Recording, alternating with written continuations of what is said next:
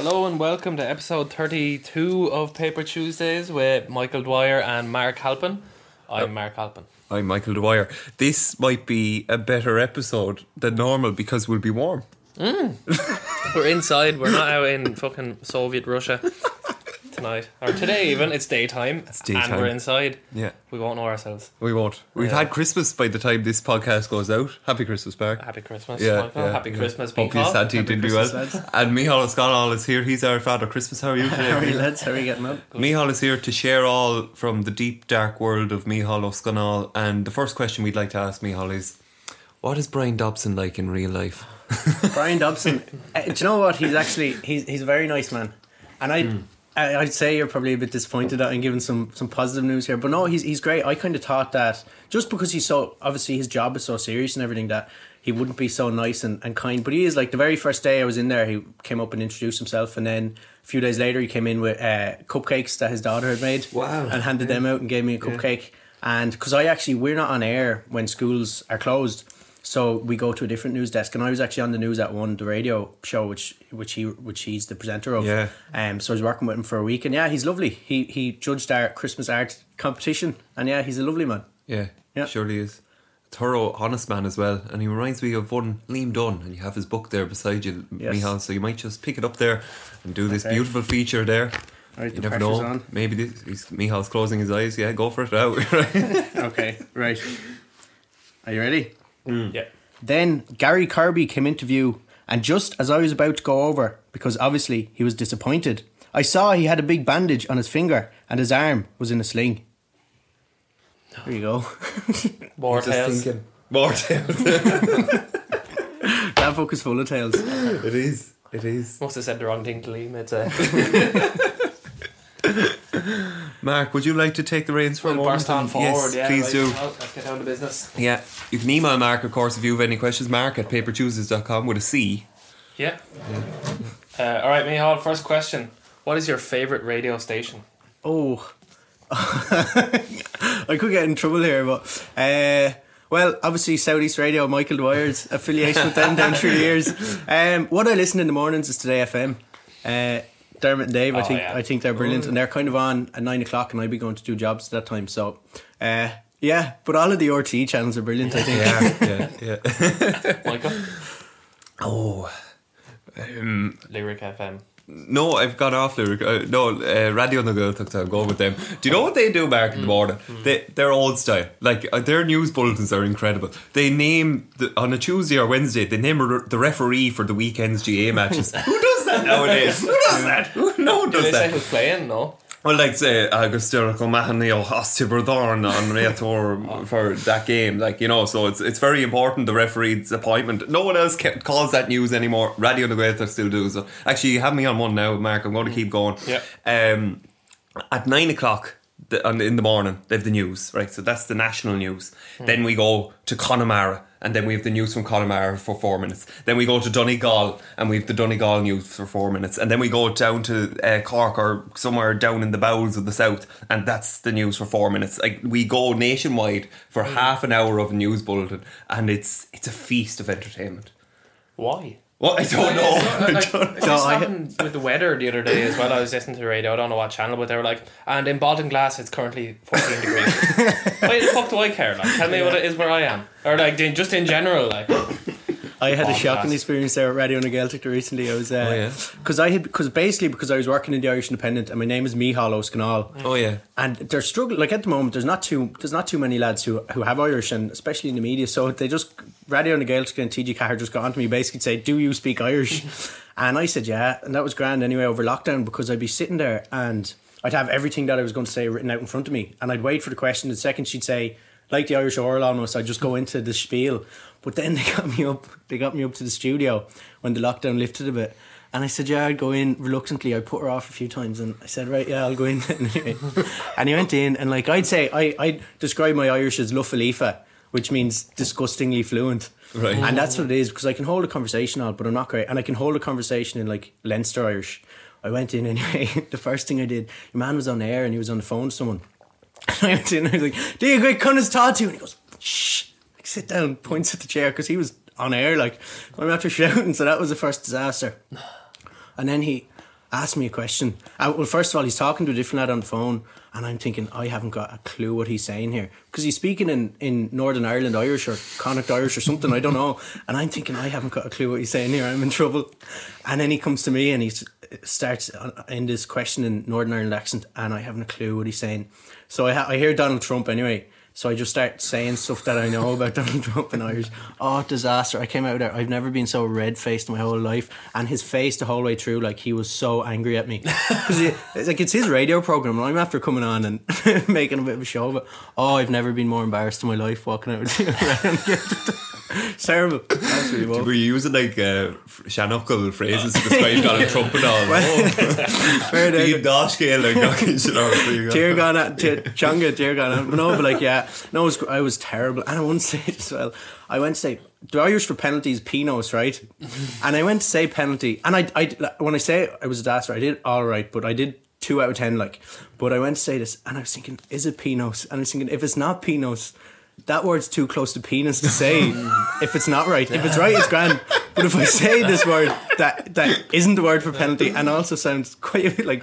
So I had to just say it in English. And I said, blah, blah, in Irish, penalty, blah, blah. And your man just looks at me and say, why are you in my studio? But anyway, sorry, that was a big sidebar. Micheál, you have so many stories from your life. Actually, a few months ago, Gro Cullen said to me, you should have Micheál O'Scannell on because... the amount of stories that you have. He mentioned one about a taxi driver, and I remember. Oh no, sorry, I was just. Oh, you don't remember? No, do you remember the story about the taxi driver? I think this got the headlines or something. No, taxi driver.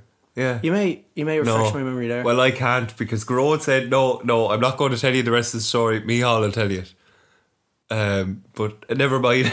Something about overcharging or something. No. I have no idea what that is. No. Sorry, Michael. Grow right into us. Letters to the editor of Paper Tuesdays. Have you another question there? Micheál, who is or was your favourite Late Late Show host? I would like Gay Byrne was obviously like, it's kind of, when you think of Late Late, you think of Gay Byrne, and he's brilliant and everything, but I don't have any memory of him really doing the Late Late, so the only ones I have to go on is Pat Kenny and Ryan Tubridy. And I have to say Ryan Tubridy. I think he's actually very good at the job, especially the toy show. I think he's actually, and because I'm in kids news and all that, kind of there's a bit of a crossover there. I actually think he's really good at doing the toy show. And like Brian Dobson, he's actually a lovely man. Yeah. So I'm going to say Ryan Tubridy. Very good shout. I'm going to be controversial. You know me and controversy, Mike. I invited on myself. I think we haven't had the best Late Late Show host yet. And I think we will see it in our lifetime. You? No. I think it'll be a woman. Have you a woman in mind? Well, actually, let me go through it. Yes, I do. But let me go through it. Just, Ryan Tubridy is great, but he's working solid Monday to Friday. I know it's an hour on the talk show, but he gives it his all for the hour, and then he's to go on Friday, and then he's to sit in front of the nation for 3 hours on live television. I just think, it's too much for one man. Just split the workload. Come on, let's go that way. Darren Garrahy said a few years ago that she would aims to be the Late Late Show host, and I can see her doing that. I think she would fill that role, and yeah, I'm backing Darren. There you go. Yeah. Mark, Pat Kenny, you're pro Pat. I'm pro Pat. I love Pat Kenny, but in terms of the toy show, yeah, definitely Ryan Tubridy. Pat and children don't mix well. There's no accusation in that or anything. It's just no. Ryan's more of a jovial character. If anyone has seen David McSavage over the years and the Pat Kenny, and I haven't seen that. Oh, have you not? Well, you should look that up anyway. 3 Micheál, Wexford or Cork? Oh, Cork. 100%, yeah. No, I was raised on going to Cork matches. Like, so before I even lived in Wexford, like I was living in Arklow, and the greatest spot on earth. and like I didn't even know what Wexford hurling was. All I knew was how much enjoyment I got out of going to Cork matches with my dad. So yeah, there's no, and like obviously when Wexford are playing, because I have a vested interest there and I know a few lads on the team, I want the very best for them. But 100% Cork, yeah. What is it about Cork hurling? Is it the stories, the lore, the tradition? Well, like it's Michael. It's just when you grow up going to standing in the Townsend Terrace in Thurles or the city end in Parky Queeve with your Owlad. Like it's just those memories that you've forged. And also like my Owlad wouldn't let me support Wexford. Like he wouldn't let me not support Cork because as well he had 5 children and the 2 oldest sons have very little interest in hurling. and he's a big hurling man. Like, he loves hurling. So when I came along and I was happy to go along to all the matches with him, he wouldn't let me not go. So yeah, no, it's just more so the kind of that relationship that I have with my father that's kind of forged, and it is very much forged around Cork. That's what our thing is. Like, every summer our thing is going down to Thurles or go down to Cork, and we go to every single Cork hurling championship match. Like, we don't miss one. So yeah, it's definitely that. And then as well, there is the whole history associated with Cork. Like, I saw the Christy Ring documentary on Thursday there. Was brilliant, like, and there is that whole kind of culture about Cork, and I often do kind of, there's a part of me that would have loved to have grown up in Cork, but yeah. And what is it about Cork? We've discussed Cork before. Did you hear what we compared Cork to? No, what was that? The Texas of Ireland, wasn't that right? It's the Texas of Why Ireland. is that? It's its own little republic inside of Ireland. It is, yeah. It's kind of, if you're from Cork, it's Cork first, and like that'd be the same with my father. Like, he's say if you're watching an Ireland match and there aren't enough Munster players in the team, he'd nearly want Ireland to do badly so that the Munster lads will get a better chance. Or yeah, it's Cork first with Cork people, and that's just the way it is. Where is your dad from? What is it? He's from regional specific. No, he's from Ballinlough in Cork City. All right. So yeah, so he would have grown up, and like, it was tough times growing up in Cork City in those days. Like, they had very little. Like, my father would have told me stories of kind of going in when the coal ships were coming into lock. They'd come in and they'd wait for the lads to drop the coal into the bags, and any coal that fell on the ground, they'd all scuttle around. And he said there'd be hundreds of kids there, and they'd be scuttling around trying to grab a piece of coal, put it into the bags to come home, so that you'd have heat in the house, because otherwise you wouldn't. And yeah, like, it's very, very tough times growing up in Cork City. Well, in some parts of Cork City anyway. And kind of, yeah, that's kind of something my father's kind of instilled in me as well, and just that underdog spirit as well. Do you get his playfulness? I would describe you throughout school. Actually, Michal, I'm not sure if we can go there, but do you remember when we had a scuffle in secondary school? Yeah, I was thinking about this. Yeah, I was too. With a scuffle, a physical fight? Yeah. Well, I think we were mock fighting. No, it wasn't a scuffle. Is this where we got called up to Mr. Finn's office? Well, I think you're going to tell the story very differently to me now. Yeah, well, maybe so, because everyone else thought that I was too invested in it, so maybe that is the case. Yeah, no, I remember what happened. So at the time there was a big craze around school to remember pocketing. Yes. So he used to, and actually it's crazy to think, really, because our parents were buying these shirts for us and we were just ruining them on a daily basis, and you go around and you have 10 pockets in your trouser pocket, like, at the end of the day. But I remember, I saw you, and you were kind of the model student. You were the model of presentation in school as well. You had the tie perfect. You had the blazer. You were one of the few who wore the blazer. Well, you were one of the few kind of GA lads who would have worn the blazer, and you always looked perfect. And I remember, I went up. It was down by the GA bench, as it was called. I went up and I pocketed you, and the look of pure disdain in your eyes. And I remember everyone around thinking, you don't do that to Michael Dwyer, of anyone. Yeah. And so then you grabbed my tie, because that was another thing. Then you pulled my tie, and Mr. Finn came out as you did it, and caught you in the act, and he was shocked as well. So he called you in, and I remember you held up the pocket and you said, "No, sir, he pulled my pocket out first." No way! Like, you little I don't rat. Remember that. I swear some rat. Righteous indignation. But then do you remember? I remember being Mr. Finn. I wasn't a great student. I was kind of. I wasn't. Some people always describe themselves as like the bald kid in school, and like take pride out of being the class clown. I wasn't that, but I just wasn't particularly good, and I was probably talked a bit too much and got in a bit of trouble. But I definitely wasn't student of the year material. And I remember we were in the office, and Mr. Finn said, "Now, boys, I'm very disappointed. Very disappointed. You were both in line for student of the year this year." And I remember thinking, "Yeah, Michael, I was chuffed. You were probably bitterly disappointed walking out there, because he was after putting a bit of a nail in your student of the year hopes." And I walked out there thinking, Jesus, I'm being considered for student of the year. This is brilliant. Like, but yeah, I think that's how it went. I think you held up the pocket and said, "But sorry." Well, you can't wipe away that. That is that's shocking. That's, well, you did get student of the year in the end, didn't you? Yeah, but it was never. Yeah. And I was never in his fucking office, and I didn't get student of the year. It's bullshit. Right, Neil, next question. I've had enough of this fucking stupid shit. What is your favourite part about hurling for the Mellows? Scoring goals. Yeah, I love scoring goals. I'm not a very good hurler at all, but I just I'm alright at, if I suppose as well, because I always find myself in the junior B hurling team because I'm not good at hurling, which means the full forward, chances are the full forward invariably can't catch the ball, so the ball always drops down, and I just love following that in, getting on it and scoring a goal and giving it loads for the Mellows, yeah. But that's about it, because we don't have, it's not like we have all that much success to toast or... No, we don't. The It's the threat of violence as well, I suppose, that really fires you up at this. Yeah. Oh, yes. The fight or flight is definitely a factor of Junior B hurling for the Mellows. Yeah. But no, Michael's a good man for a rebound, alright. Yeah. Hits the post, it's going back in. Scored 3 goals. 3 goals. Do you prefer the sport of boxing or MMA? Oh, that's very interesting, because I wouldn't be hugely into either now, to be honest with you. But when I was when Conor McGregor was coming to the fore, as everyone in Ireland was, I was a massive Conor McGregor fan, and kind of started to get into MMA a little bit then. But I've utter disdain for him now. I don't like the man at all. But I probably would prefer MMA if I had to pick one of the two. I think there's just a bit more to it. I think boxing can be a bit, personally, I think find it a bit boring sometimes. But then again, we have our own Basil Kennedy in the boxing, which is so we're invested there a little bit, and at least we have someone to cheer on. Yeah, Definitely, Michael. I haven't immersed myself too much in MMA, but I love the are you a clean boxer, tribalism. Michael? Well, I was engrossed in Basil fight, and I was gutted by it. But I don't know. It's hard to know. I think previously it would have been boxing. For some reason, it just seemed to me like there was more class about boxing. I love MMA. I do jiu-jitsu myself, but boxing has gone to the dogs, I think, in the past year. I think it's become sort of a joke with the YouTubers coming in, lads who haven't actually...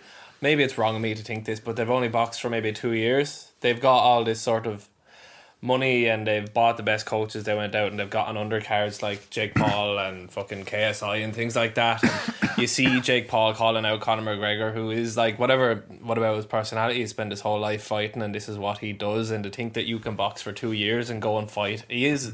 Without a doubt, you can say whatever you want about his character, but his actual skill level is incredible. The amount of time he's put into fighting is unbelievable. And for me, someone who hardly fought, to go and call him out is absolutely ludicrous. Would you fancy your chances against Jake Paul in an MMA fight? MMA fight? No, probably not. That man is in extreme shape. He's very good. And he's a very good boxer too. He probably knocked me out before I got close to him. You commented on McGregor's skill there. Where does he get that from? I know his background is, like what I don't know much about his background, but where does he get that skill from? The hours he puts in. In MMA, did you see the stats he put up recently about like how much time he spent sparring for this Dustin Poirier fight? Or is it? I don't know. It's Dustin Poirier. He's fighting someone soon anyway.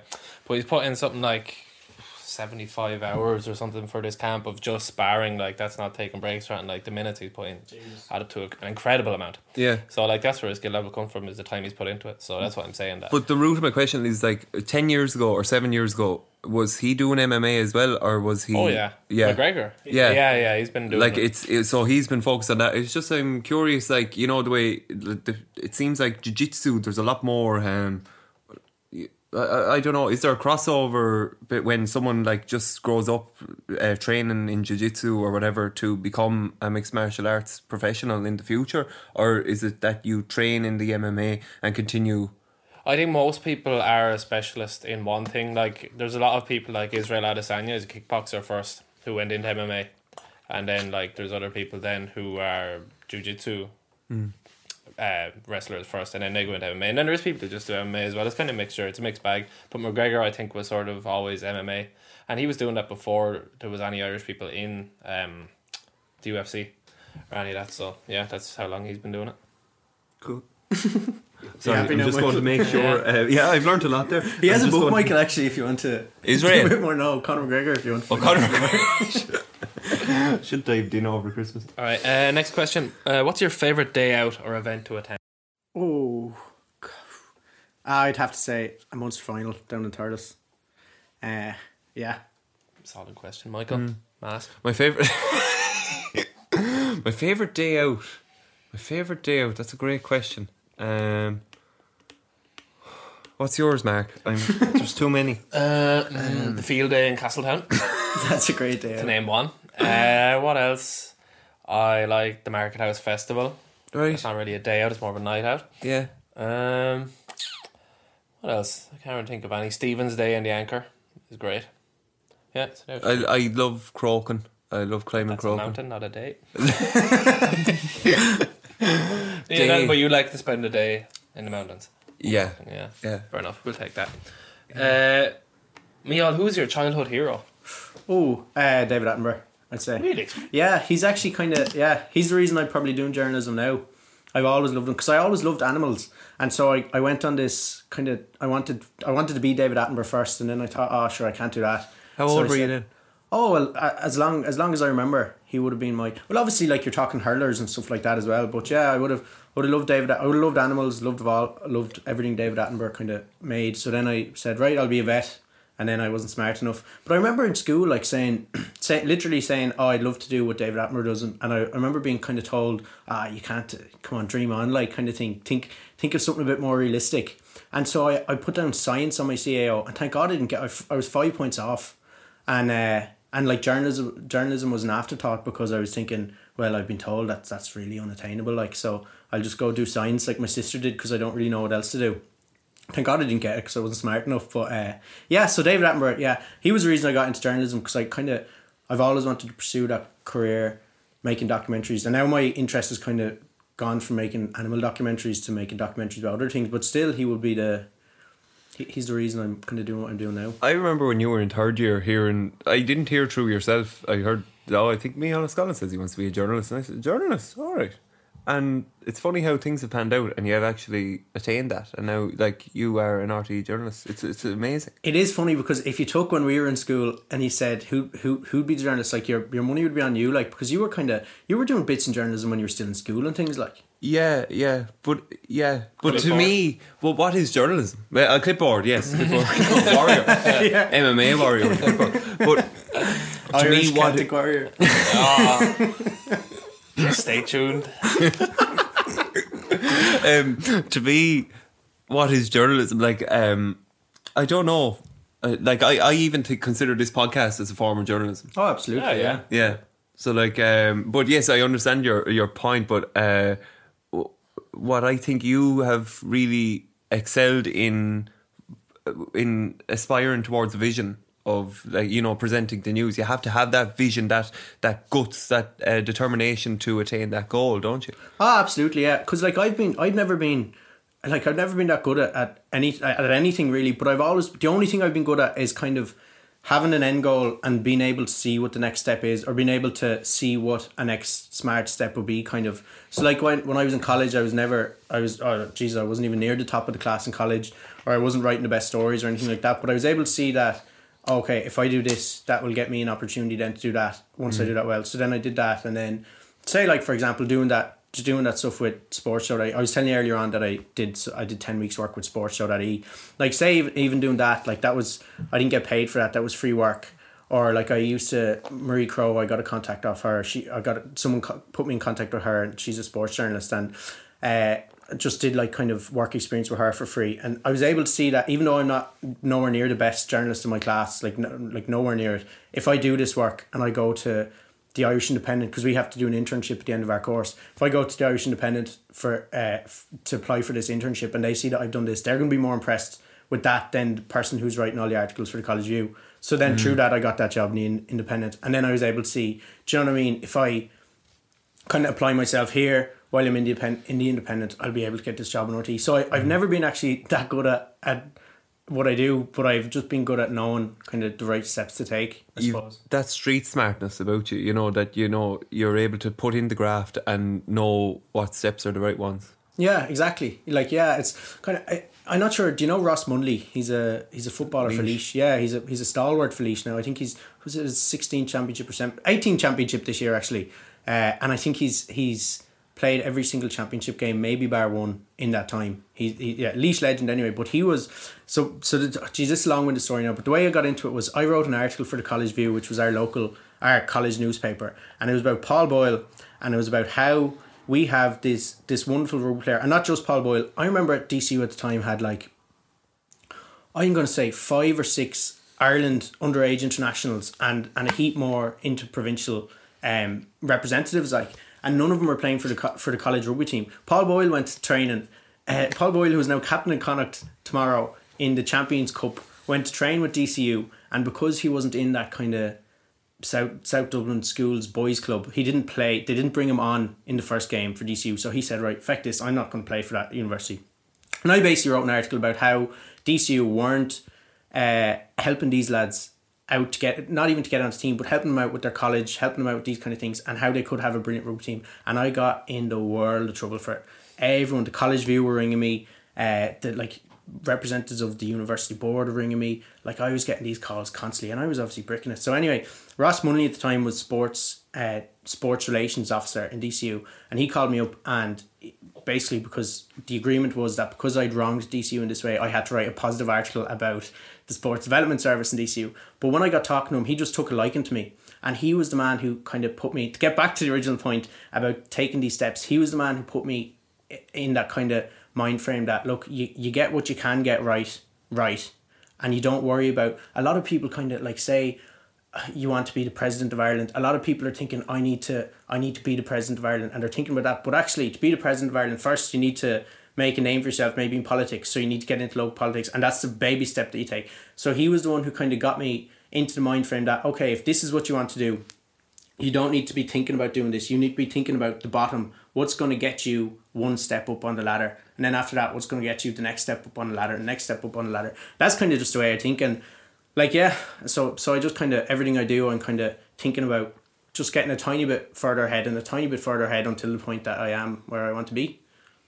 That's a beautiful, honest soliloquy. That was beautiful. Yeah, but it sums up, and I know from, I'm sure Mark can pick comparisons as well, but like when I think back on when I started, like just writing articles, whatever, there was a teacher who's now admin with the County Wexford senior footballers, Donal Howland, and he told me, when you're putting in a match report, put in the clubs of the players. It was such a simple little thing, but it's that level of detail then that, you know, it leads to more carefulness maybe, and more focus on your work then later on. So it's those little things at the early days that can really steer you along the right course when it comes to it.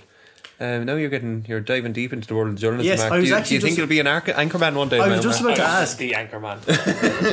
Like, because obviously myself and Michael you were doing journalism when you were in secondary school, and I'm doing journalism now. Having done this podcast, is it something that interests you? Yeah, it is. There's more to it than I originally thought. I just thought that, like, you know, journalism where there's a quote by, I can't remember who it was, but it's that the critic is someone who stands watching the battle and shoots the survivors, and that's why I sort of saw journalists as was critics. But it's actually not. What I love about this is being like able to have this sort of conversation with you, and you talking about strategy there. Like, that's important, and it's something we all understand, but we don't really think about the whole time. But when someone is articulating it back to you, you're able to absorb it better, because it's something you know yourself. And to hear from someone who's actually implemented it, and to hear them describe it back to you what they've done, it sort of reassures you, and you know, you gain that knowledge as well. And talking to people that have these values and ideas is really important, because I think that people are infectious, and you're sort of like, you're the sum of the people you spend time with, the people you listen to. And if you listen to people give these positive sort of stories and things like that, like when we talk to Basil, we talk to Conor Mack, we talk to these sorts of people, they influence you, which is what I love about this podcast. And then you have like a flood as well, so it's a nice mixture. Lads, I tell you, I am sick of him now. This Buff Egan fella, the man is a walking contradiction, right? Saturday he goes from praising Dublin to all their great people, and the hurlers are deadly, and fair play to the young lad beating Wexford. That was Friday night. Saturday then, he's there. Oh, they're only winning All Ireland because of the money. Now, the hurlers and footballers are all part of the same prize pot up there, so like, I don't get the man. And then you've all the stuff with Willie Parkinson during the week. Like, it's got to the stage now, the man is just, somebody needs to sit him down and say, look, think before you type, maybe.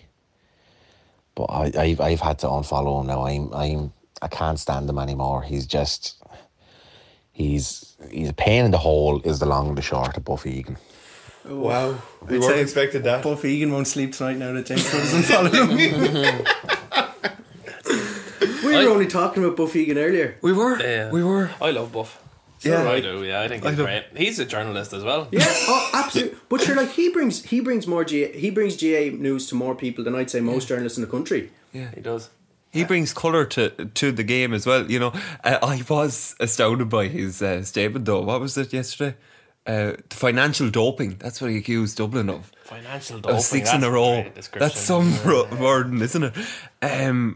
I don't know. I'm bowled. Sorry, Miha, go on. No. I think you just have to take Buff Egan kind of for what he is, and he's a brilliant GA man. And like if you're getting too upset about his opinions, then you probably need to have a look at yourself. Like, but I think Buff Egan. I've been at matches, and Buff Egan just gets the world of abuse. Like, and you've seen that video before of lads just picking on him, and he turns around and he said, "Have you never seen that video?" There's a video of him, and he's at the match, and lads are just picking him, like throwing things at him, pulling at him. He turns around, he gets real mad, and then the crowd's all laughing at him and all. And like, I just don't see why. Like, you have this lad who's promoting your game, and he just loves doing what he's doing, and he's causing no harm to anyone. And I don't see why lads like James Flood have to go on ranting about him. No, I think Buff Egan's a great man. Scannell strikes back. Yeah, but you said there, no harm. Isn't that a lovely attribute of him? Because there is no harm meant by him. He just comes from Kerry and goes to a club match, be it Ballyhale versus Navan in 2018. Like, he just goes for the love of, I don't know, for the love of sport and the love of... He's very entertaining as well, is the other thing. Like, all his woos and the claps and the shucky quack quack and all that. How can you hate him? Like, he really, how can you hate him? The man, like, there's no hate in that man's body, I don't think. And like, he doesn't give it back. Like, as you were saying, the amount of abuse he gets, and he just doesn't get angry over it. I don't know how. Like, fair play to him. Yeah. You're wrong, James. And I've actually had this argument with James before, that the Buff is a great man. Yeah. And he won't listen to me. I love how, like, these things with James, they might have cropped up in conversation and then they just come back to the surface. Like, I've months ago spoken to him about Buff Egan, and now it comes back up and it rises down again, and I'm sure it'll return. But yeah, I think we're all agreeing that we disagree and discount this week's Flash Flood. Yeah, definitely. That's I will go on the record to say that I do love the Flash Flood. Yeah, it's a great element to this podcast. He'll appreciate that. He will. And you can email Flashflood, of course. It's flashflood@papertuesdays.com.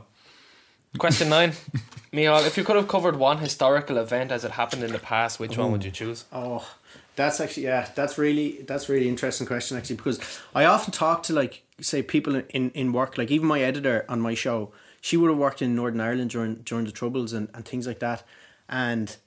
Yeah, if I and I'm always in awe of those situations, and if I had to pick one, like, from a very selfish point, I'd probably go and cover a Dubliners session just because I'd like to hear it, like.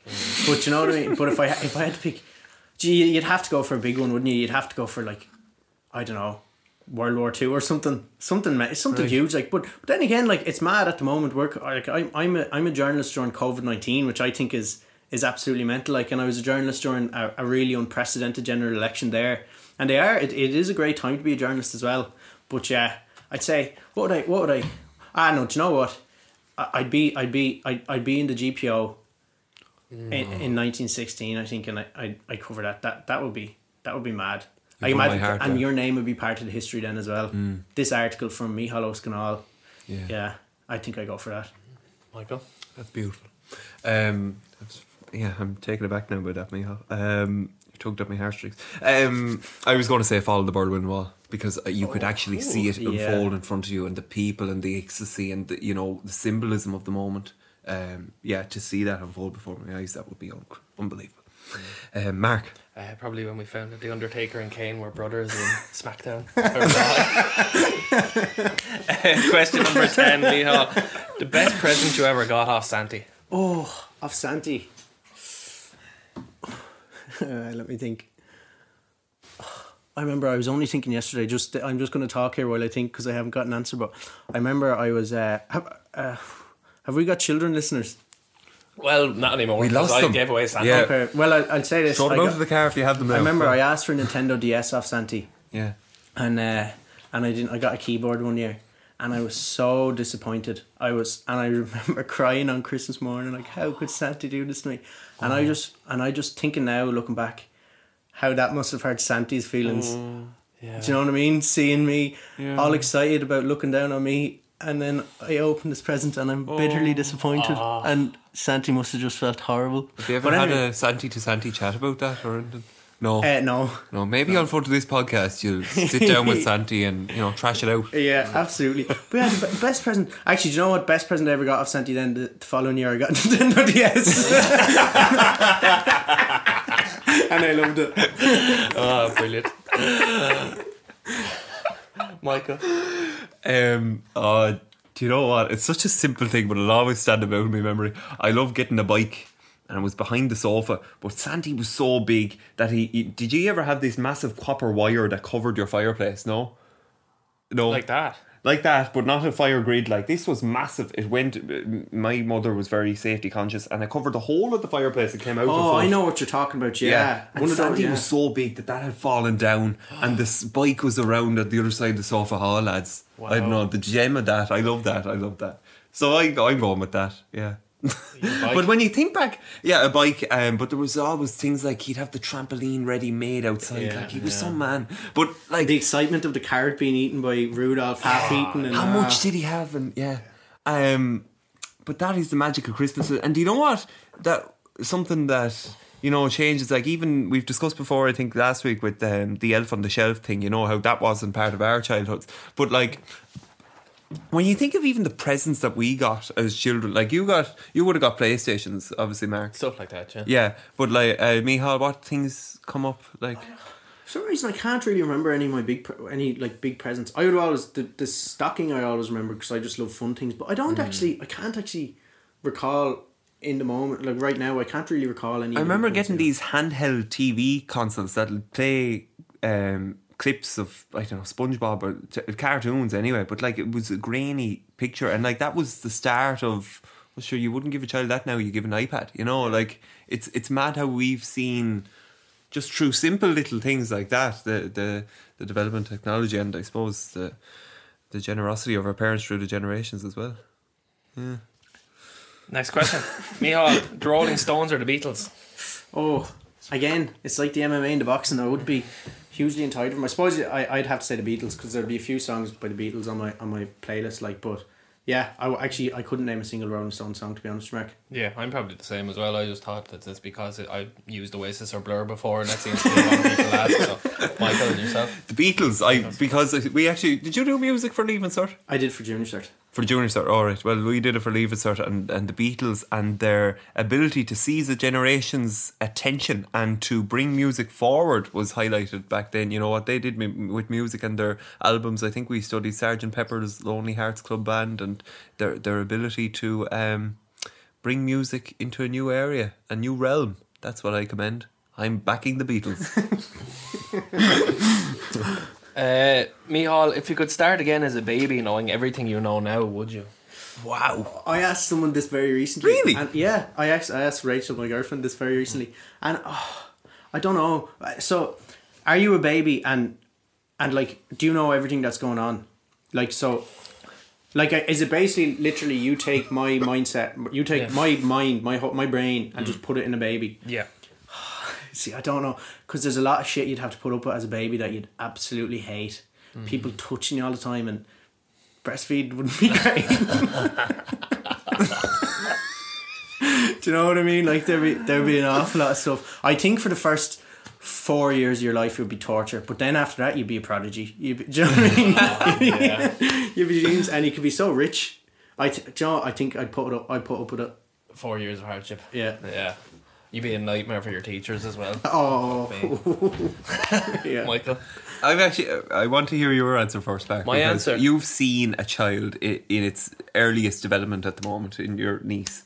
So, do you, like, you've spoken even before about how she is learning all the time in her sight of new things and everything. Like, that's a beautiful stage of development. It's hard to imagine someone who's, seen that, got the t-shirt, and, doesn't have the same element of awe about their everyday life.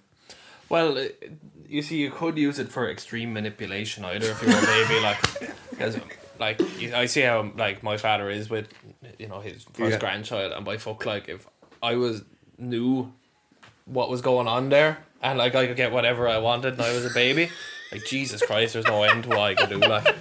But then again, you think back to, I actually would have been a strong yes on this until Michal brought up breastfeeding. And now there's no fucking way I'll never go back.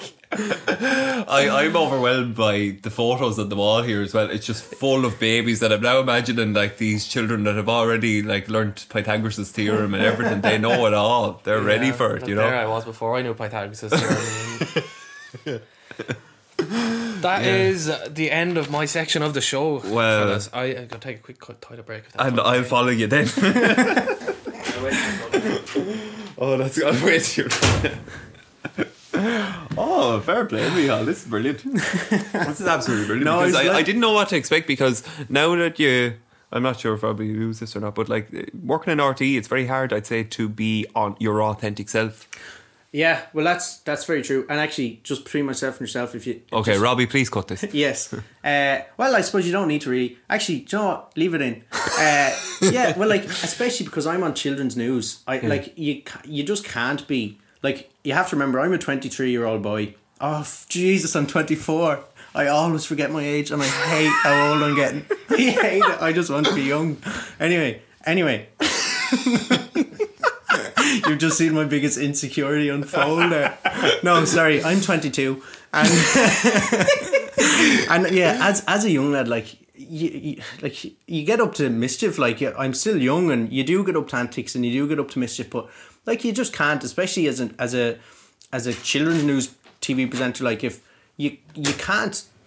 That can't get out like that. Yeah. That kind of stuff is the stuff that has to just stay personal to you, because like imagine you were watching news today, like, and the next thing you hear, oh geez, that lad's after doing this or that lad's after doing that, and like I'm not saying now I'm doing anything wild, but just regular stuff that people my age do, it's just not appropriate for them really to know about. So yeah, you do have to kind of have that veil of kind of innocence over you, I suppose. Yeah, beautiful. We've more to cover. So is that like a fear? No, I'm fine, thanks, Michael. No, I'm good, thank you. Is there like a fear then of the sort of cancel culture within your job?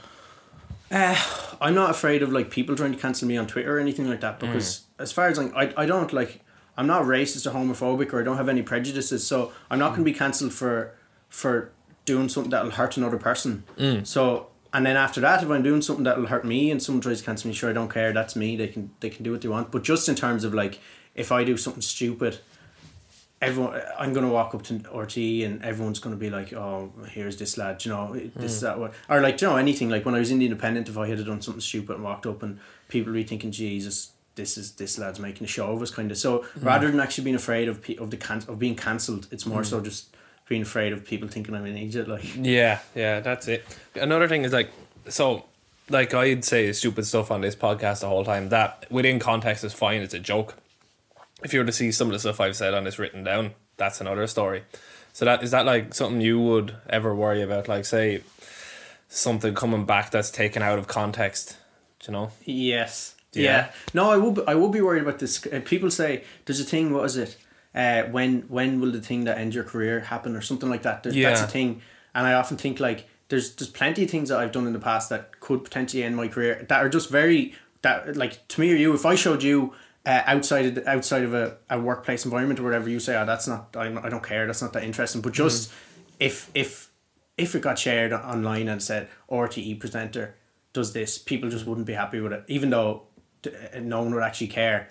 But it's kind of people attach that to it. So there are things that like if it was taken out of context, like it could ruin my career, which is mad. Like, yeah, it shouldn't be that way either though, because a lot of it is exactly what you said. If you actually look at it from the viewpoint of reality, it's fine. And like you see people then I don't know if you know like comedians in America, but there's people like Brian Callen, do you know him? Yeah. And he's like he's been cancelled off all these podcasts and stuff for accusations of stuff he's actually been shown not to have done, but he's like had to leave that podcast he does with your man Brendan Schaub because of it. But it's recreational outrage, and it's the way things are going. Unfortunately, people that don't have any discernible skills or talents call out people who do because it gets them a bit of attention. Yeah, 100%. And like, and like I wouldn't be overly worried because I've never done anything that I would see as morally wrong. Do you know what I mean? Like I've never done anything that keeps me up at night that I think, Jesus, I just should not have done that. Maybe when I was a young lad, there's things I've said or done that I don't feel now. But then again, when you're a chap, like, and you just have to learn from those.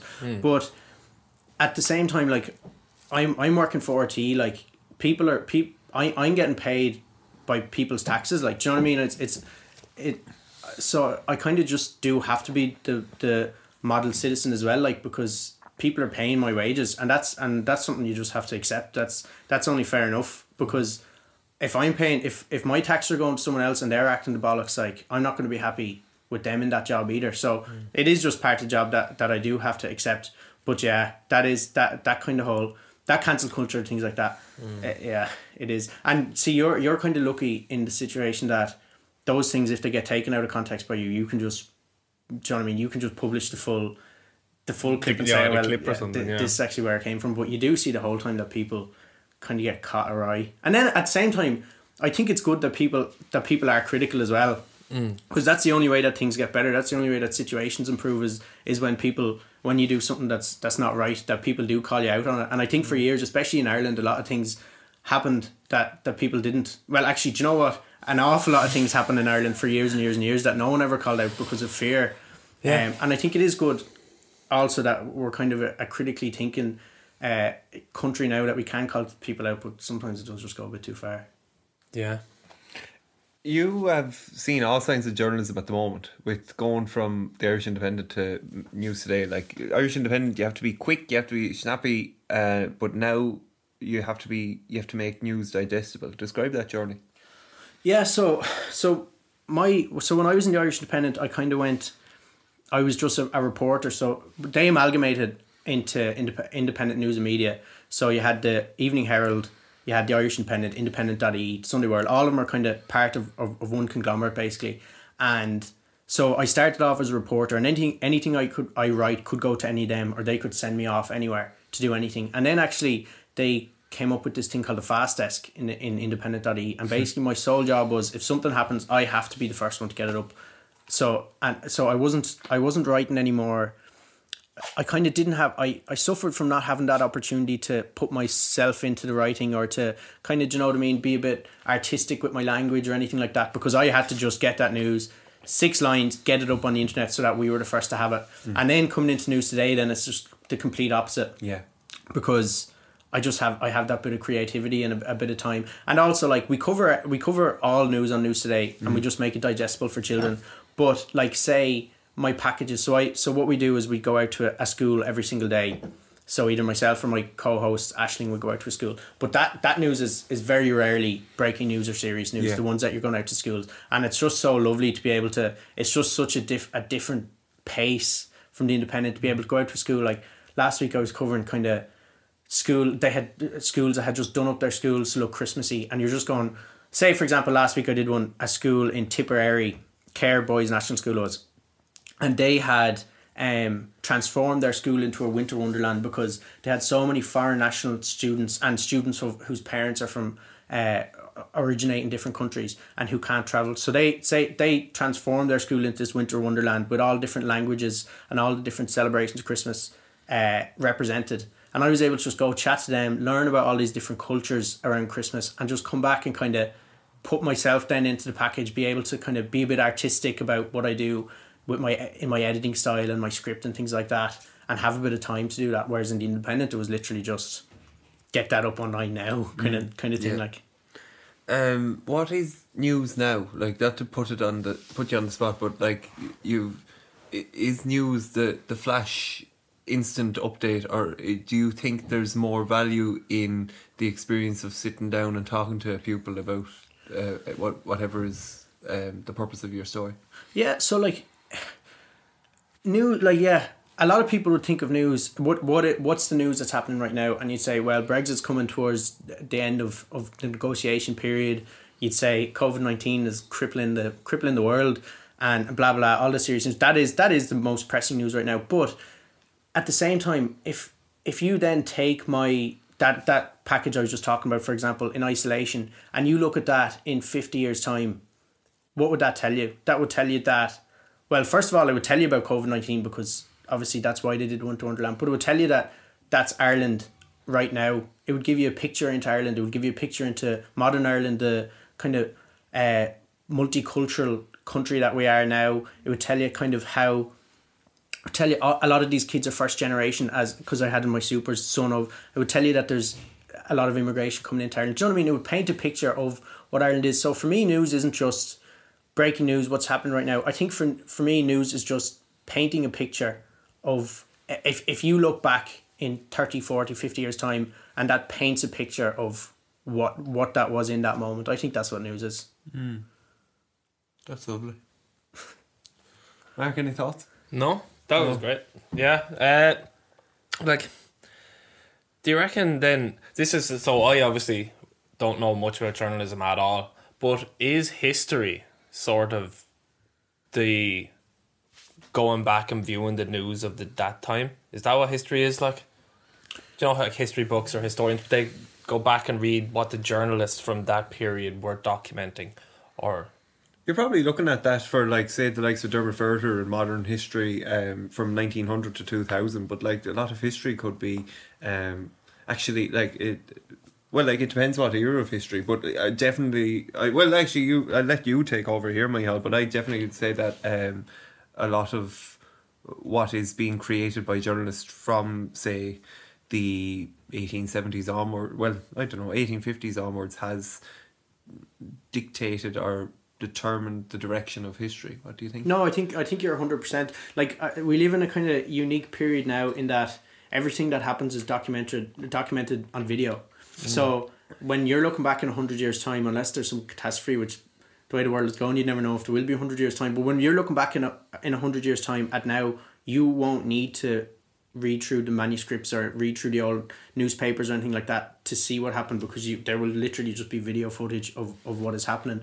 But I think kind of the history as we know it right now, what's in the history books, is very much what journalists wrote at the time, which I think is interesting when you look at kind of how, and I don't want to point any fingers here, but how biased some media, especially say in the likes of America and things like that, would be. And you can see, like, I'm not going to defame anyone by saying this, because it's so obvious when you have two newspapers who are saying polar opposite things that it's so obvious that there has to be bias somewhere there.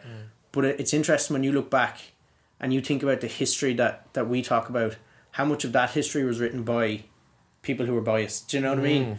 So say, for example, if one of these big news organizations in America, I won't name anyone, but if one of them was to write the history of now, and in 100 years you went back to look at that would probably be very different to what actually the present is. Yeah. That's interesting, like the Guardian and the Echo. But what you were saying about today's sort of news being documented on video and stuff like that, it's going to be very hard to for it to be opinion based in the future when people look back on our videos, because that's just the raw footage of what actually happened. This is the like, say, Snapchat videos, Facebook videos, like, that's what actually happened. Whereas when we look back at hieroglyphics, we're like, there's a picture of a man with a dog drawn on his head, that means that it rained on Tuesday. It's like, we're completely making all this fucking shit up, like. But now, when we're not going to be able to, so history's going to be different, I think. I think a very good example, just that I've thought of there now, pat myself on the back here, this is a very good example now, but I saw a video went out yesterday of these young lads who allegedly had thrown bottles at guards or something, and they're being thrown off the dart. I'm not sure if you saw this video, but where the video was posted on Twitter, you had hundreds of replies. Half of them were saying, why did the guards rip, because the young lad in the video can be seen saying, am I being arrested? And the guard says yeah, and then he pulled off the dart, and a lot of people are saying, why did they so aggressively pull these young lads off the dart? And then there's the other half of the comments are saying, oh, well done to the guards, finally, or not finally, but well done to the guards sorting this problem out. Scumbags, they shouldn't be doing that. Fair play to the guards. And I think like that's polarized history right there. And I know that's not going to be in history books in 100 years' time, obviously, but that just shows that no matter what, there's going to be people on either sides of the argument. So like even when videos are kind of the history of the future, there'll still be people saying, well, they were right because of this and they were right because of that. But are we assuming that because we're consuming video like that now on Twitter, that it will be somewhere there in the future for people to access? I know, like the RTE archive, we can put our bottom dollar on them being there because they will always be there for us with ringing in the ears in the future. But when it comes to Twitter, I'm at a loss to think whether, you know, this content will remain there, because there is just such a volume of it to make it digestible for future generations. Just one other little comment to just throw the cat among the pigeons. You know, I wonder if there were social media and we had those videos and accounts of day-to-day life, like that we colour it with our current perceptions. So, and we will colour it with our future perceptions as well. Like if social media was a bigger thing in the Celtic Tiger days, we would have just taken it for granted on the day-to-day life, but then looking back and we're like, oh my gosh, we absolutely went wild, didn't we? You know, like... You're probably right. And even if you look back at like your own social media from back in the day, like you look back and think, why, like what was I doing there? Why did I put that picture up? Or like why did I say that on Facebook? I'm not like that, am I? Yeah. But that's what it is, I suppose. You do, and as you get older as well, your opinions on things change. But that is the case. We probably will look back at a lot of the stuff that now we have very grounded opinions on, and our opinion might be completely different. Isn't that beautiful though? Isn't that part of the human experience, like of like the journey, that just taking it all in and washing our hands, washing our minds of opinions, because sometimes, you know, it's just unhealthy to hold on to something and covet it so strongly. Yeah, it is. And I often think like there's kind of like generational ideas about things, and say for example climate change, for example, a lot of older generations wouldn't believe so wholeheartedly in climate change as we do. And if you looked at the statistics, younger people believe a lot more that climate change is real than older generations, and younger people are more eager to change that and all. And I often think like when I'm the older generation, will I be like, because you get more conservative as you get older. That's what history has shown us. That's what kind of, if you look at demographics and statistics, that's what it tells you. You do get older, you do get more conservative as you're older. But I often think like, how will I be like that? I won't be like that when I'm older, will I? Like I can't be. But then history just tells me I will be like. Like I probably, when I'm 60, 70 years old, some young lad will probably be looking at me and thinking, you can't really think that, can you? Like, how can that be your opinion? Yeah. And I probably will be that too. Yeah. And I think that plays on my mind an awful lot. Like, will I still be, like, I'm not like extremely left wing or anything like that, but will I still be progressive when I'm older? Will I still have these opinions which I feel would only change the world for the better? Do you know what I mean? Or will young people be looking at me and thinking, how can you think, I don't know, what will it be? How can you think that you shouldn't be eating grass, you know, for 3 meals a day, every day of the week, because that's clearly going to save our world? How can you not think that? Do you know what I mean? Like, or will I? Yeah, I think that's inevitable.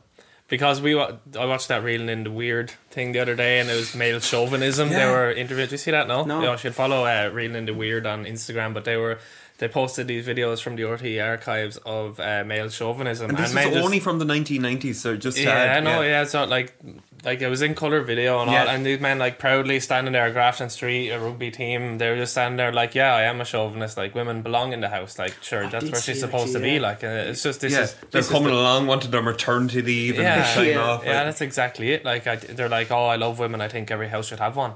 And then like, but that's 10 years ago, and that was okay. They put this on fucking television, like, so how much of what we're saying is wrong? I'm sorry to break your heart, Mark, but it was 30 years ago. 30 years ago. Oh. It's mad to think about. 1990 is 10 years ago. It seems like 10 years ago. Yeah. That's crazy. No, you're dead right. And that's what it is. Like, people will probably be looking at us and thinking, like, how were you not paying your female athletes the same as your male athletes? Like, what were you thinking? You were chauvinistic pigs. Like, and that's what it probably is. God, and then, like, when we were, like, when we were, like, 70, like, are our grandchildren going to be, like, born with blue hair? And like they're gonna have both genitals, and like you're gonna be like, where's your vagina, Mark? Granddad. Well, see, this lad came along and he put these chips in our brains, and that's why you have it, Bill Gates. That's why you have the 2 vaginas. I love this. That's what the vaccine will cause. The growth of male vaginas. We were only talking about saying stupid. Happy New Year. Happy New Year. Anyway, that's all for us. Micheál, I want to let's give a bigger colour to the journalist of Micheál O'Scannell. I don't know why I'm making this gesture with my hands. You're going surfing next week. You like to go to charity shops. You went to Duncannon Beach and stayed in a car with your girlfriend. Like, come on, tell us more about that adventurous side of Micheál O'Scannell. What do you see the world when you wake up in the morning? Do you know what it is actually, Michael? What I was saying to you there about just fearing getting old. I fear, that is genuinely my biggest fear. I hate the thought of me being, and even as I was saying there about worrying will I be conservative, and I constantly think about wasting my youth. Constantly, it's constantly worries me, and that's what it is. Like, I'd much rather if I get an idea, like say going down to Duncannon Beach in Wexford and just going fishing and staying in the back of the van, that will consume me then, because I will think, if I don't do that, then I will think, well, you've wasted that weekend that you could have made memories as a young lad, because when you're 40 you won't be able to do that.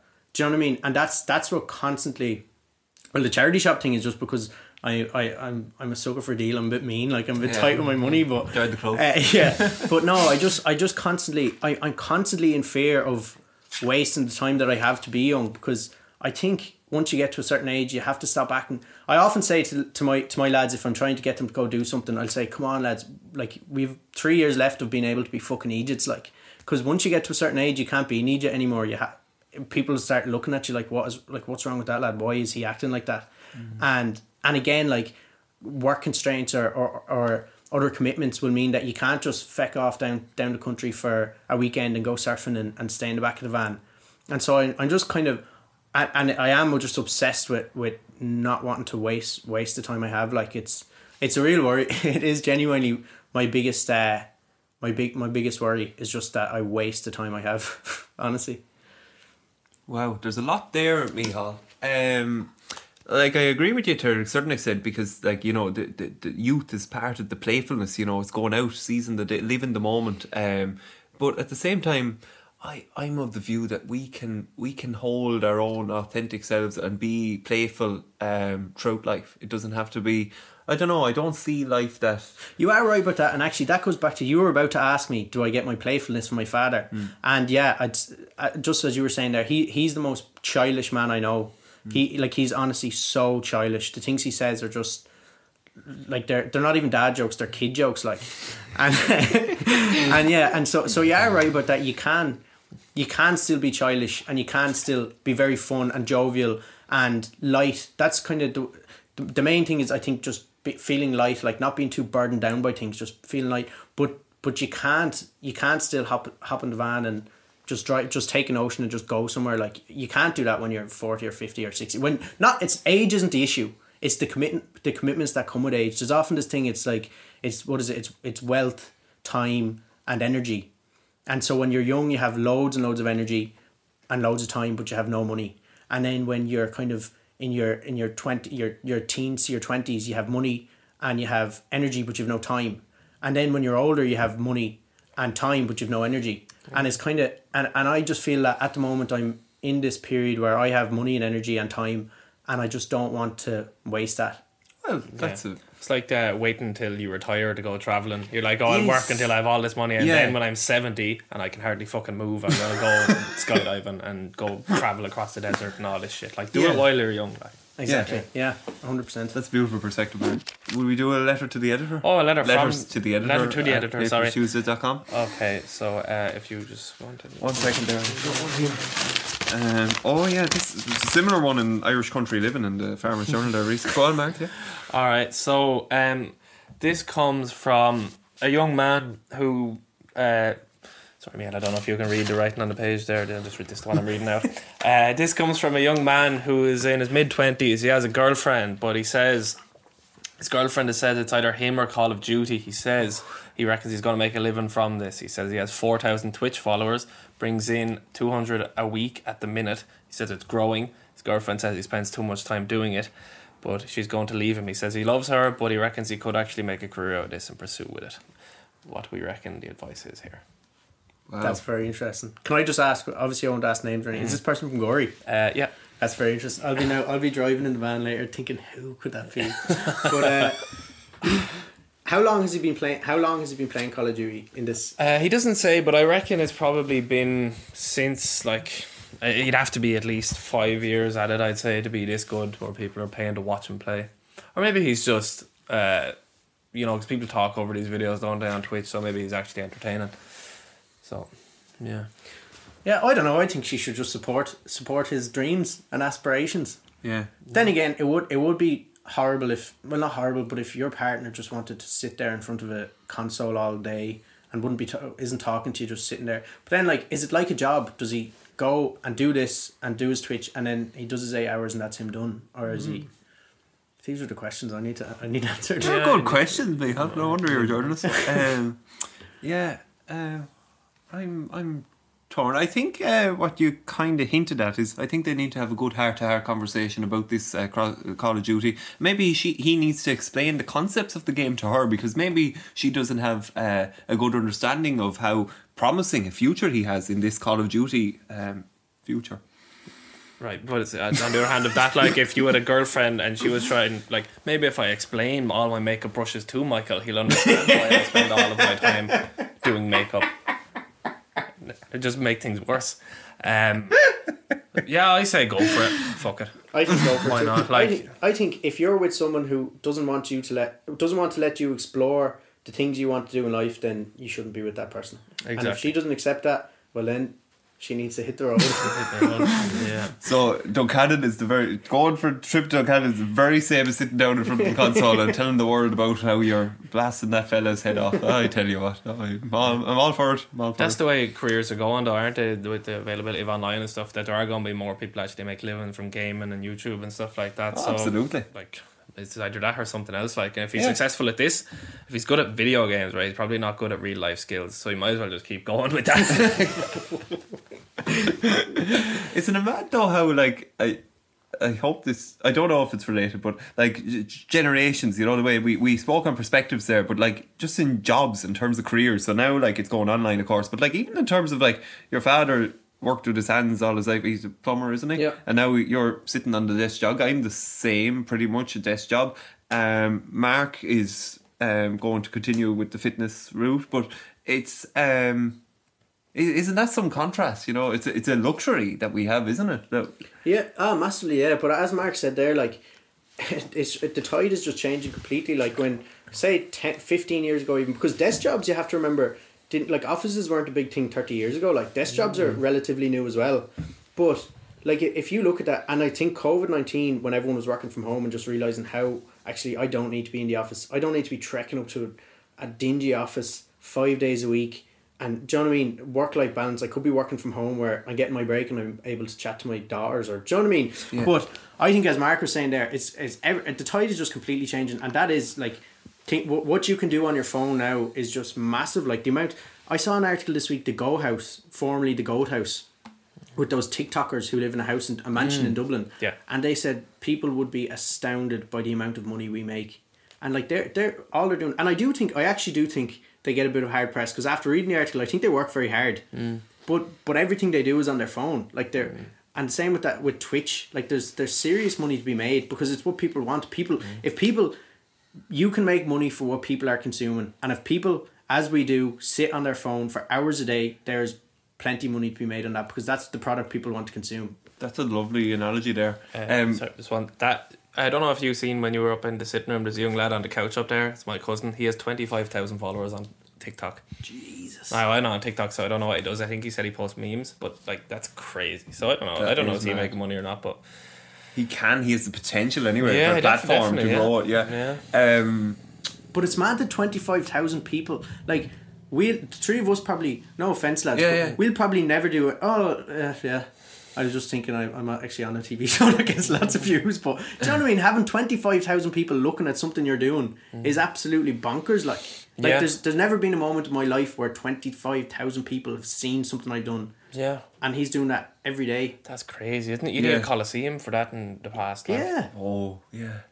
I know that we're going down a positive road, and that is, I know all this is very true, but I can't help but think, do you remember the video you tagged me in during the week of the couple, and we're just about to reach 1 million followers on TikTok, and they break it down in tears, and your man going down on his knees. Oh, I can't believe this. And, like, in some ways, but then is that not just a different version of celebrating a success, be it an Oscar or something? Michael, if I was able to make hundreds of thousands or millions for a 1 minute video, I'd be breaking down in tears as well. Like that's huge. It's like getting a big promotion in work. Like, do you know what I mean? And I think we are. This again is coming back to, we're getting old. Like, I think old people begrudge what young people do, like. And it's what old people have always done. They begrudge what young people, and especially what young people are successful doing. And that's all we're doing. We're looking at these people and the creativity that they're expressing on this platform. And we're just jealous because we can't do it. And now this is a bit of an exception here because you two lads are creating things every. Do you know what I mean? Like this podcast. Then again, there are older people that like we tell this to, you know. Yeah, we're embarrassed to tell them. I'm embarrassed to tell some of my older relatives like that I do this. Like, you know. Really? Yeah, well, not embarrassed, but like, they wouldn't understand it, so I wouldn't go into it. Like, what do you do? Talk about general stuff. General stuff. Yeah. That's what your man said. Yeah. But that's what it is. Like it's just yeah. I don't like to begrudge people who are successful on these apps because, and I do 100% look at it and I cringe and think, oh, I hate this, but it's only because I'm too old to understand it. It's the same as everything. It's the same as your auntie who, when you started on Instagram and your auntie was starting and she was posting and she didn't really know how to do it. That's what we are now. We just don't really understand TikTok. We're getting old. A good time to say that Paper Tuesdays is going to go into this TikTok world with in a small way anyway. But just to say, Micheál, you're extremely idealistic and it's a brilliant characteristic of yours. I hope you retain it as you navigate the institution that is RTE. What like only a few people get to go in those beautiful gates in Donnybrook. Well, yeah, the gates. I think there are gates, and it's a surreal experience. Can you describe RTE to the Paper Tuesdays? Yeah, so well, it is a bit different now because it's the hustle and bustle, I think, of RTE of old. Not of old, but it isn't quite there because a lot of people are still working from home and everything's socially distanced and things like that. But it is, it's been resoundingly positive, Michael. Like when I started in the Independent, and I don't want to be kind of castigate, or do you know what I mean? I don't want to be I don't want to be putting the Independent down or anything like that. But I wasn't overly happy in my time working in the Independent, and as a result of my job, like it just high pressure.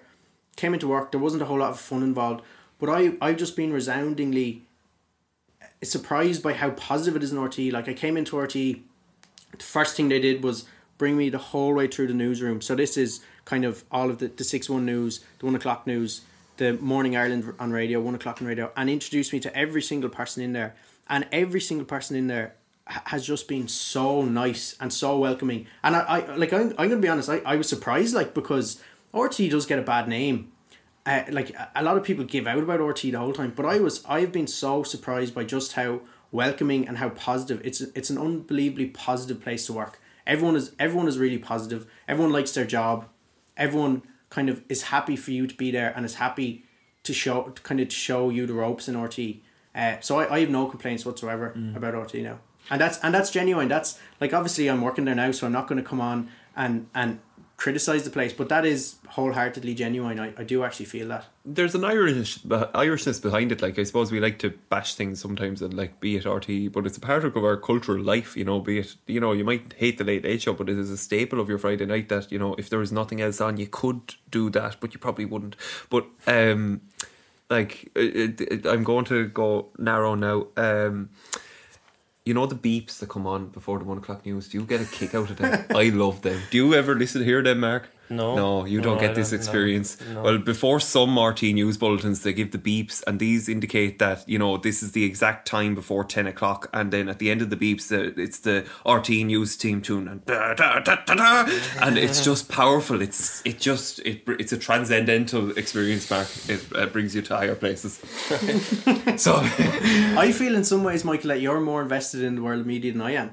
Like, all of these things, like, well, I'm sorry. No, but like, as in, all of these things kind of, I think you would feel closer at home to more so even than I would. Like, all of these kind of, these staples of Irish media through the years, I think you kind of associate yourself really strongly with. Well, yeah, it's just, I don't listen to radio a lot now because of maybe podcasts, and I like a bit of silence, but I love how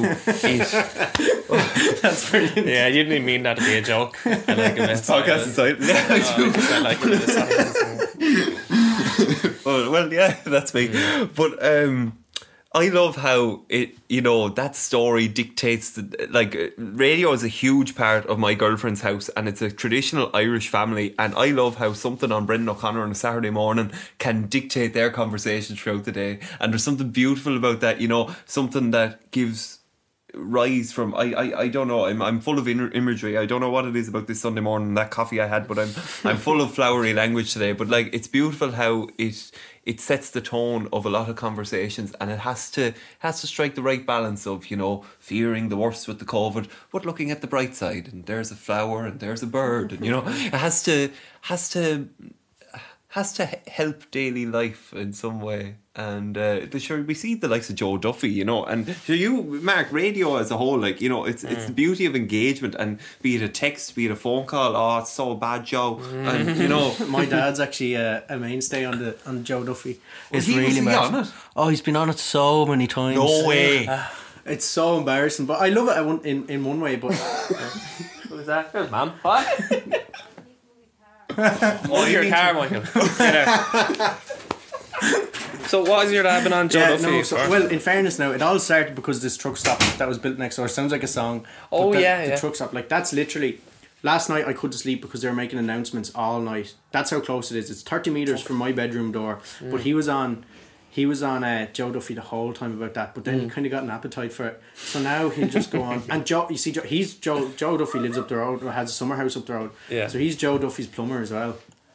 And so I think that Joe Duffy half knows that my father will kind of say something on the topic, so he'll ring him sometimes. He'll, genuinely, the researchers will ring Dad. Will say, I don't know if you've seen this, but would you say anything about it?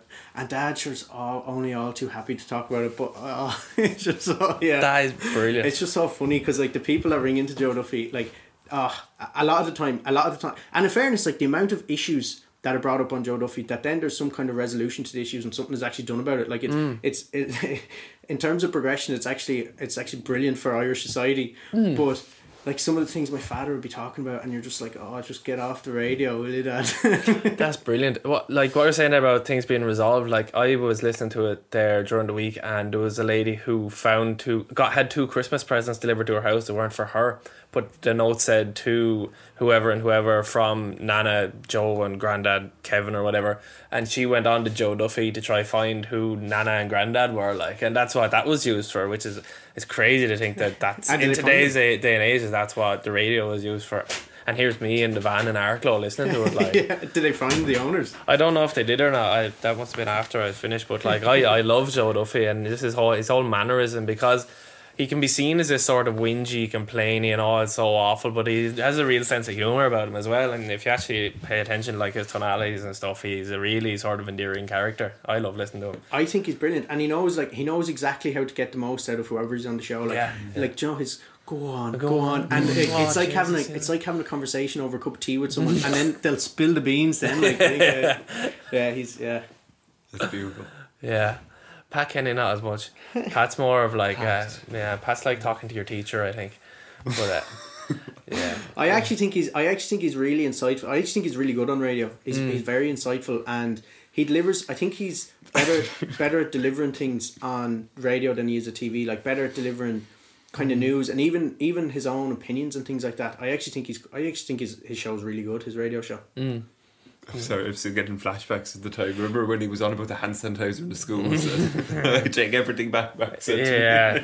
I didn't like that episode. But do you remember Pat Kenny was on, was it a Late Show or something, and someone came up and was it hit him a box or something? They called him a bollocks. Oh, yeah. He came out of nowhere, didn't he? Yeah, he came out of nowhere.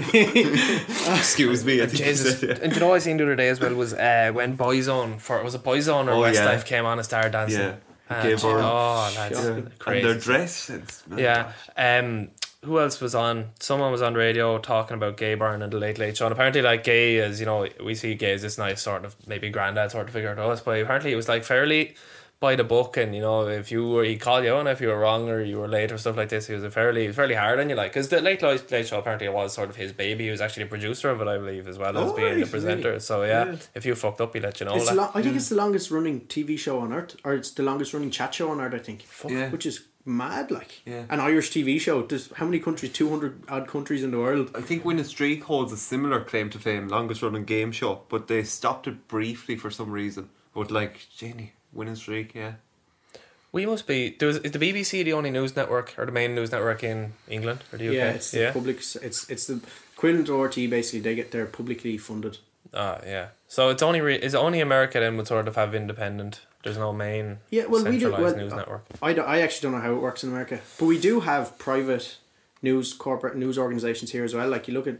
Yeah. Paper Tuesdays. Paper Tuesdays. Support our Patreon.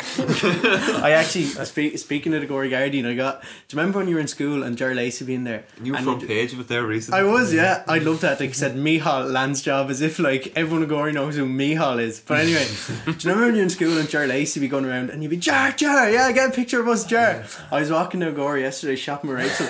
And as a joke, like, Ger Lacey was walking by, I was like, Ger, get a picture! As a joke. And he turned around and goes, alright, yeah. So I think hopefully myself and Rachel will be in the paper now tomorrow Tuesday. He's some man, brilliant. He's great. And the names, the names. I was just thinking of Brian Fantana. I'm like beside me here now. Yes. Brian, how are you? I was Brian Fantana. They were brilliant. Many people do that.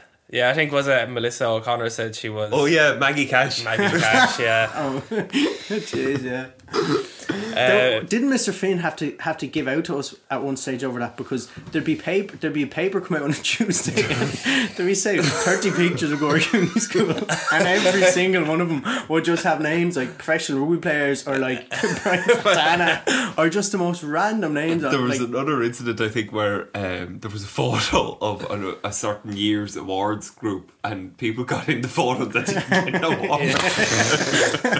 There were repercussions for that. There used to be great crack at school when Ger came into school, lads, it was a free for all. Oral Ger lads.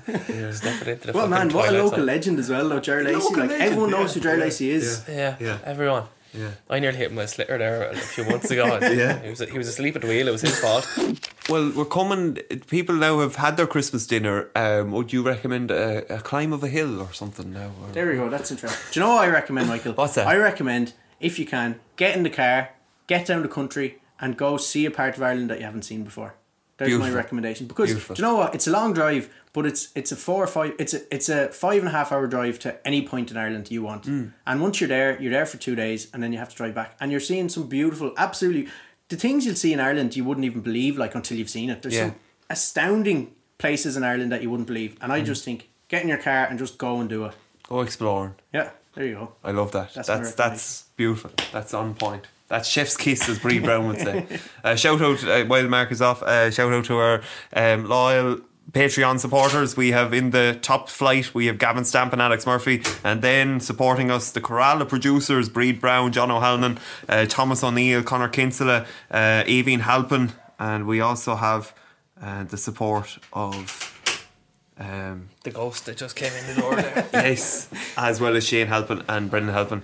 If I forgot, or Michael Halpin, if I've forgotten someone, please do excuse me. And you can also go on to our Paper Tuesdays Patreon and all that. A horoscope for your Michal. Let me think now. We approach the winter solstice, Michal, and that of course brings new avenues of growth with the moon phase. Please do bear in mind though that Mercury will soon collide with Pluto and that you may have to rush back to Donnybrook to complete some last minute work, but never fear. It's all good because the new moon is going to assist you strongly, and then the ascendant phase of Jupiter will bring your romance into a new fullness of life as you approach this Christmas and festive season. But make sure that you feed your dog because the dog is getting a bit hungry nowadays. And just remember to bring out the Mercury collision into Sagittarius and harness the idealistic side of your life as you approach this new year with a new zest for life. And of course, the rise of Capricorn in your stars will also assist you. What star sign were you again? I was waiting for you to ask me and then you just started. Taurus. That's Taurus. Do you know what, actually, I'm really enjoying seeing the production of this because I am a fan of the podcast and I can't believe that you just make that up on the spot. I'm sure that that would have been written down. You're very good. Was at it It used to be Start, written I down, but now mean. we go with the moment. That's what Yeah. we're all about here on Paper Tuesdays. Yeah. What will we? You know what topic would you like for your best 30 seconds? I actually don't know. What's the record at the moment? 28 is it? Jai Quigley soared to the top there with 28. 28. Yeah. See, I don't know. I'm not an expert in anything. Cork hurlers, rugby players, RTE people. RTE people. I'll go. Give me Munster rugby. Monster rugby. All right, Michael. Yeah. Wait, so does this have to be people now, or can I just go anything Munster rugby? Well, like, do you mean because it could be anything Monster rugby, I suppose. Okay, Okay. I think I'm trying to cheat here a bit now, but Michal, Munster Rugby is your topic. Are you ready? 3, Yes. 2, 1, go. ruck, maul, scrum, pass, kick, line out, tackle, Anthony Foley, Marcus Horn, Jerry Flannery, Paul O'Connell, Dundalk O'Callaghan, Alan Quinlan, Dennis Leamy, Peter Stringer, Ron O'Gara, Dougie Howlett, Maffey Topoki, Craig Casey, Gavin Coombs, Peter O'Mahony, Thomond, Musgrave, 5 seconds. Gary Owen, Bruff, John Hayes. Time. A good Didn't get solid it one in. to I didn't conclude. get it in. John Hayes was in there, I'd say.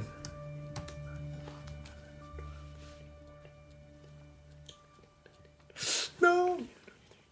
25. No. That's a strong second. It's a second, yeah. Yeah. Yeah, you bet the monk. The monk is. I wanted to go It's going to be top. tragic. yeah. It's going to be tragic for I'll him. take it, but I wanted to go that. top. You want, yeah. Well, aim for the top. 28 is good though. Jeez, that's nearly one a second. It's amazing, It was yeah. sensational, really. Yeah, But 'cause 25 is the monk solid. held 20 at the top for a long time. Yeah, yeah. So, yeah. Michal, it's been a pleasure to trash it out over these microphones, and Thanks for having me, lads. all the best for 2021. And many happy returns, lads. Thank you, Michal. That was class. Thanks, lads. Cheers.